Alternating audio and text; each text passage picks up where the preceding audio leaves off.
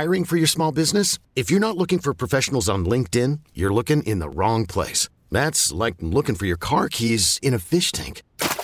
LinkedIn helps you hire professionals you can't find anywhere else, even those who aren't actively searching for a new job but might be open to the perfect role. In a given month, over 70% of LinkedIn users don't even visit other leading job sites. So start looking in the right place. With LinkedIn, you can hire professionals like a professional. Post your free job on linkedin.com/recommend today. We really need new phones. T-Mobile will cover the cost of 4 amazing new iPhone 15s, and each line is only $25 a month. New iPhone 15s? It's better over here. Only at T-Mobile, get 4 iPhone 15s on us and 4 lines for $25 per line per month with eligible trade-in when you switch. Minimum of 4 lines for $25 per line per month with autopay discount using debit or bank account. $5 more per line without autopay, plus taxes and fees. Phone fee at 24 monthly bill credits for well-qualified customers. Contact us before canceling account to continue bill credits or credit stop and balance on required finance agreement due. $35 per line connection charge applies. See T-Mobile.com. Jessica Benson covers Pete Davidson for Grind City Media.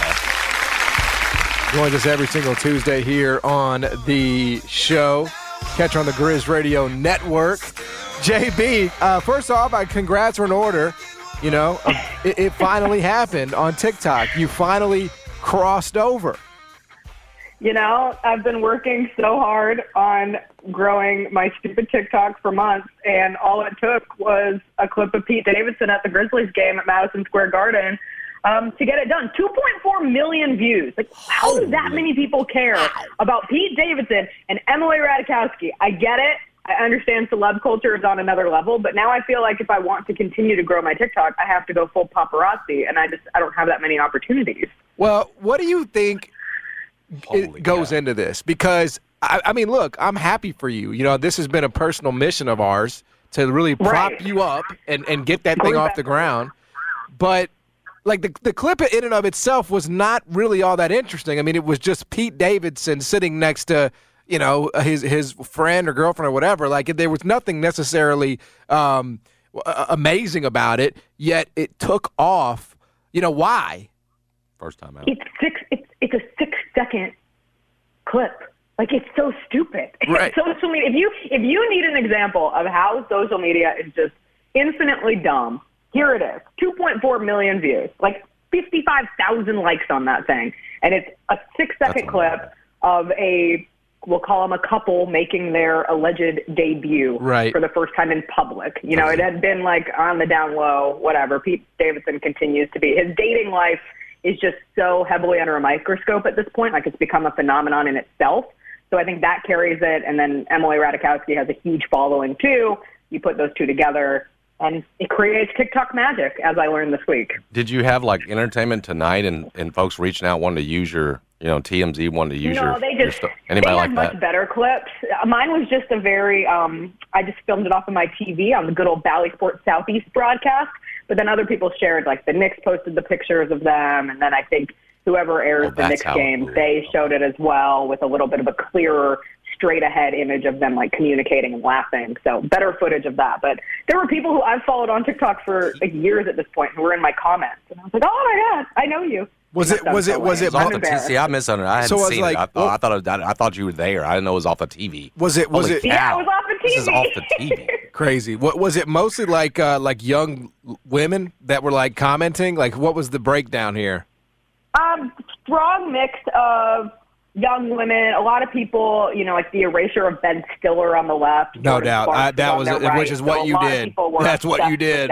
Yeah, of course. On any other given night, they're the headline, right? And like Ben Stiller tweeting about John Morant, that's great. Jordan Sparks is on a PR tour right now, and she's about to release new music. You're seeing her in a bunch of spots. But just because this was like the first time that they'd been together, that's why it mattered. And they chose, or their PR people chose for them, for that specific Knicks game where they're playing the Grizzlies. So it felt very kismet in that moment. But then there was also like a lot of dudes in the comments who were like, who cares? Who are these people? I don't know them. Yeah, because you would not have just posted a video if it was like just Ben Stiller. I mean, like you would not have said, "Oh, Ben Stiller's at the Grizz game." You know, stop this. You know, right? I mean, it'd be cool. But he's been doing it for 2 days now. And Christine Taylor, like, come on, put respect on her as well. Ben Stiller to see them just back like happily together. That would have been a big thing in like 2004, right? Ben Stiller at the Grizzlies game, like when the Grizzlies had just freshly moved here. peak Ben Stiller in the mid 2000s. Dodgeball. Like Zoolander, Meet the Parents, Dodgeball, Night at the Museum. Yes. All of those. Yes, no question about it. Well, the Grizzlies are certainly in their peak moment now, it feels like, or will be soon. They're building up to that. You look around the West, and there the Grizzlies sit, despite really not having their full complement of players. What do you make of that? The fact that the Grizzlies are near the top of the West, despite not really having their whole unit out there. What do you make of just where they sit and what you've seen so far? Yeah, I think coming off of that game at Madison Square Garden and Ja Morant's first triple-double of the season, it's just solid energy right now. And all you could ask for the Grizzlies were for them to tread water amidst all of the rotations and various players being in and out with injuries. And instead of just treading water, especially in the last two games, they have swam strongly up into that upper half of the West right now. Defensively, they're getting better. It helps when you have Jaren Jackson Jr. back on the floor, certainly, and what Dillon Brooks continues to do for this defense.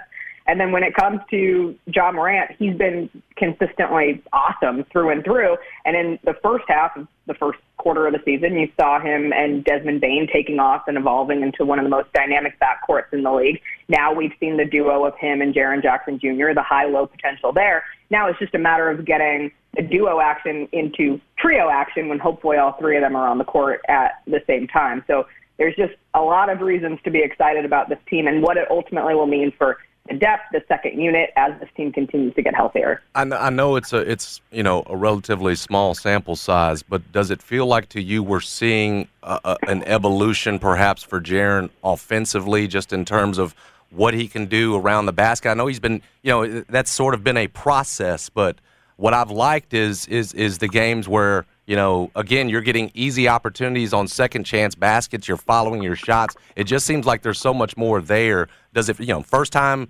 20 plus points last 4 games? He's done that in his career. What do you think of what we're seeing with Jaren offensively?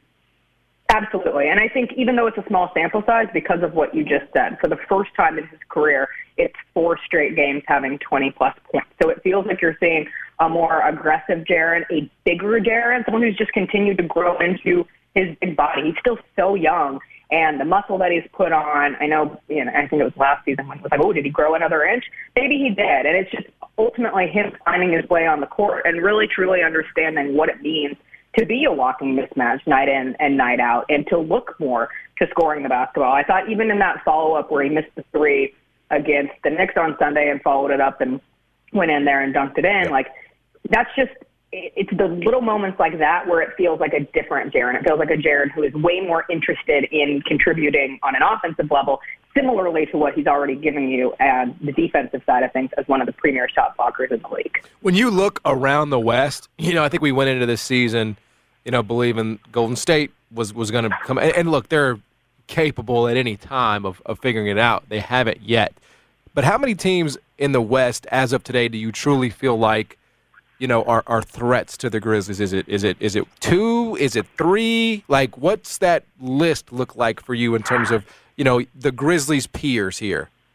Yeah, it's super weird right now. I mean, just in terms of what we thought this season was going to look like in the West and how dramatically different it has been thus far. I think you have to give respect cred to the Suns. They've looked solid, and because of their recent history, you assume that they're built in a way where they could emulate that once again. But it certainly doesn't feel like they're a clear runaway either with the West. And then you have the Clippers, who have looked weaker than expected. The Nuggets have looked weaker than expected. You have the Pelicans sitting up there towards the top right now and full of potential, but the Grizzlies just beat them by 20 points the other night. And yes, New Orleans was without C.J. McCollum and Brandon Ingram got hurt. But still, it just doesn't feel like there is a bona fide leader in the conference, which is why it's so exciting for the Grizzlies to be in the position that they're in.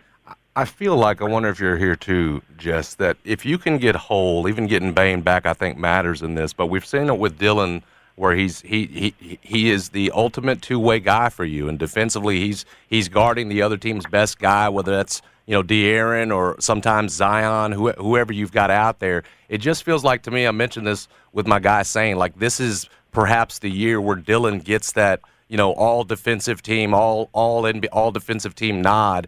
The Celtics last year, I think, had Smart and Williams first and second team. Does this feel like a year to you where maybe you could get them both, Dylan and Jaren, maybe in a way like that? I hate to ask for both on the first team. That's probably asking too much. But don't you think if you can get them both on the floor and for a long enough stretch, they keep their health and whatever else, that we could be looking at the two of them both making it? Yes, absolutely. And when it comes to the Grizzlies continuing to lean into that defensive identity, like those are your two anchors in that. So certainly if the Grizzlies end up being yet again a top 5 defense in the NBA this year and your two stars on that group are Dylan and Jaren, I think they have the potential there. And you've seen it in the early returns, like you just pointed out. The versatility of Dylan Brooks just continues to – we're so used to it here, but the difference of a De'Aaron Fox versus a Zion Williamson and what he was able to do in the opening minutes of that game against the Pelicans that really put the stamp on the tone of the entire thing. It's a rarity, and it's one of the reasons why he continues to be so valuable for this Grizzlies team.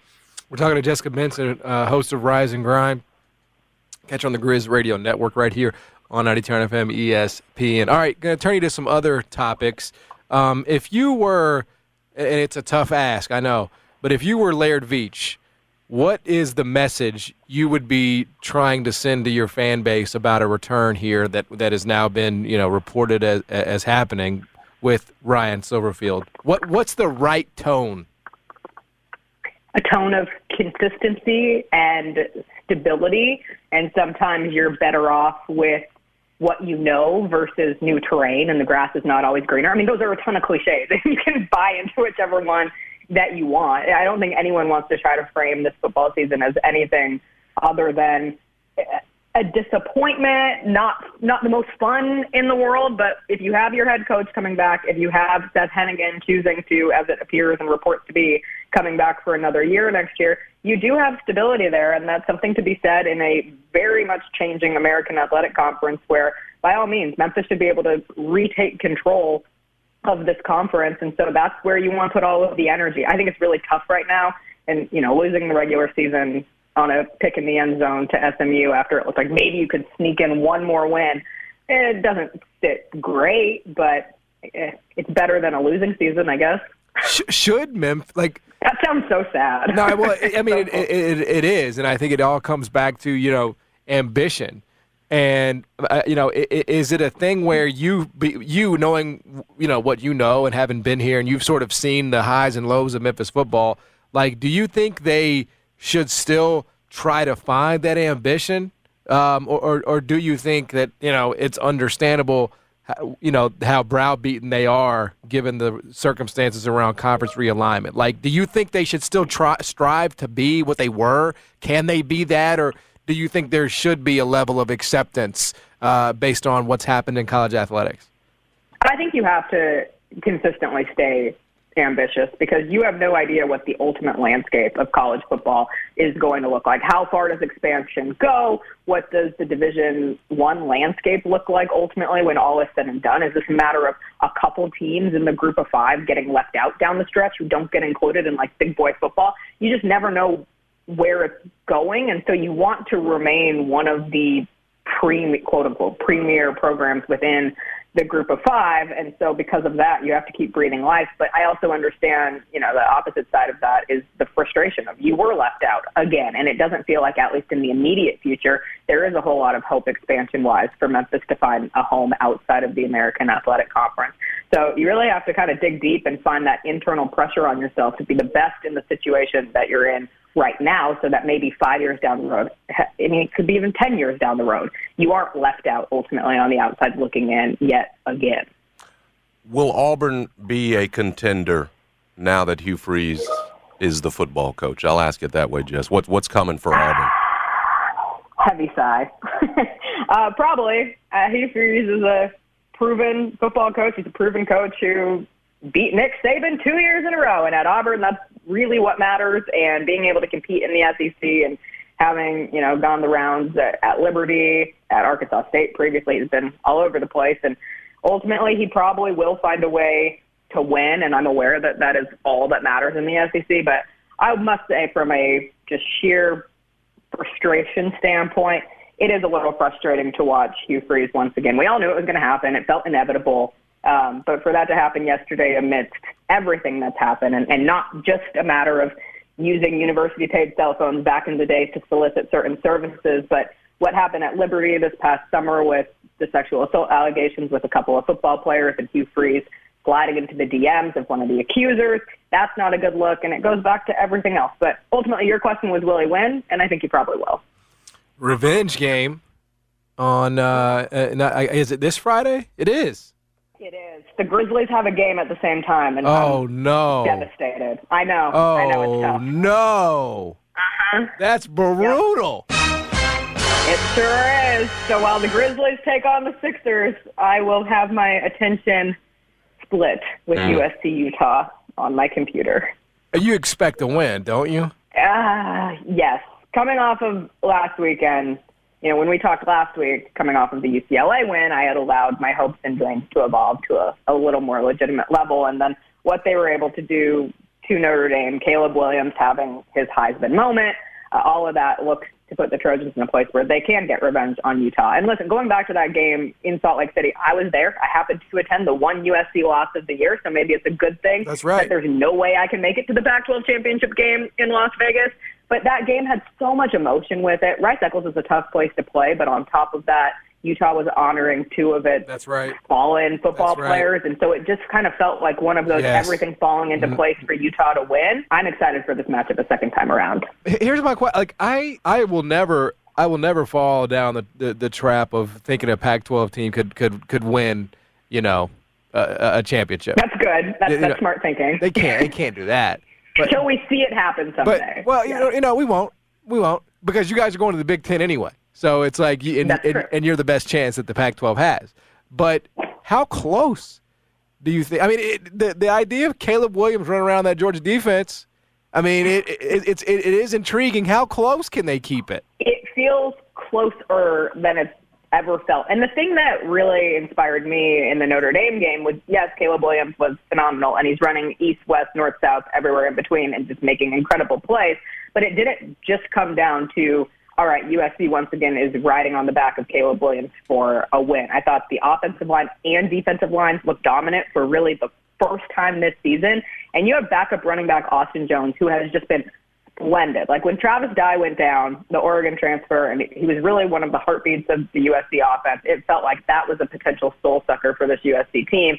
And instead, it's been next man up mentality, and this offense just churns in such an exciting and electrifying way. They'll put points on the board. It's just a matter of defensively. That's been the question all year. Looked better against Notre Dame. They've been so opportunistic with turnovers. If you can get a couple of those, it feels like they really could at least have a chance to make it close. Jess, you are the best. Appreciate your time as always. T-Mobile has invested billions to light up America's largest 5G network, from big cities to small towns, including right here in yours. And great coverage is just the beginning. Right now, families and small businesses can save up to 20% versus AT&T and Verizon when they switch. Visit your local T-Mobile store today.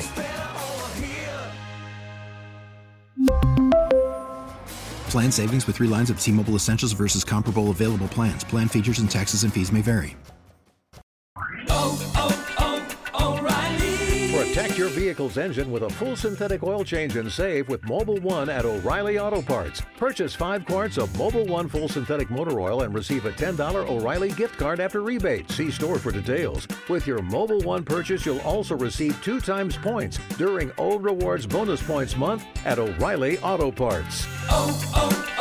O'Reilly Auto Parts.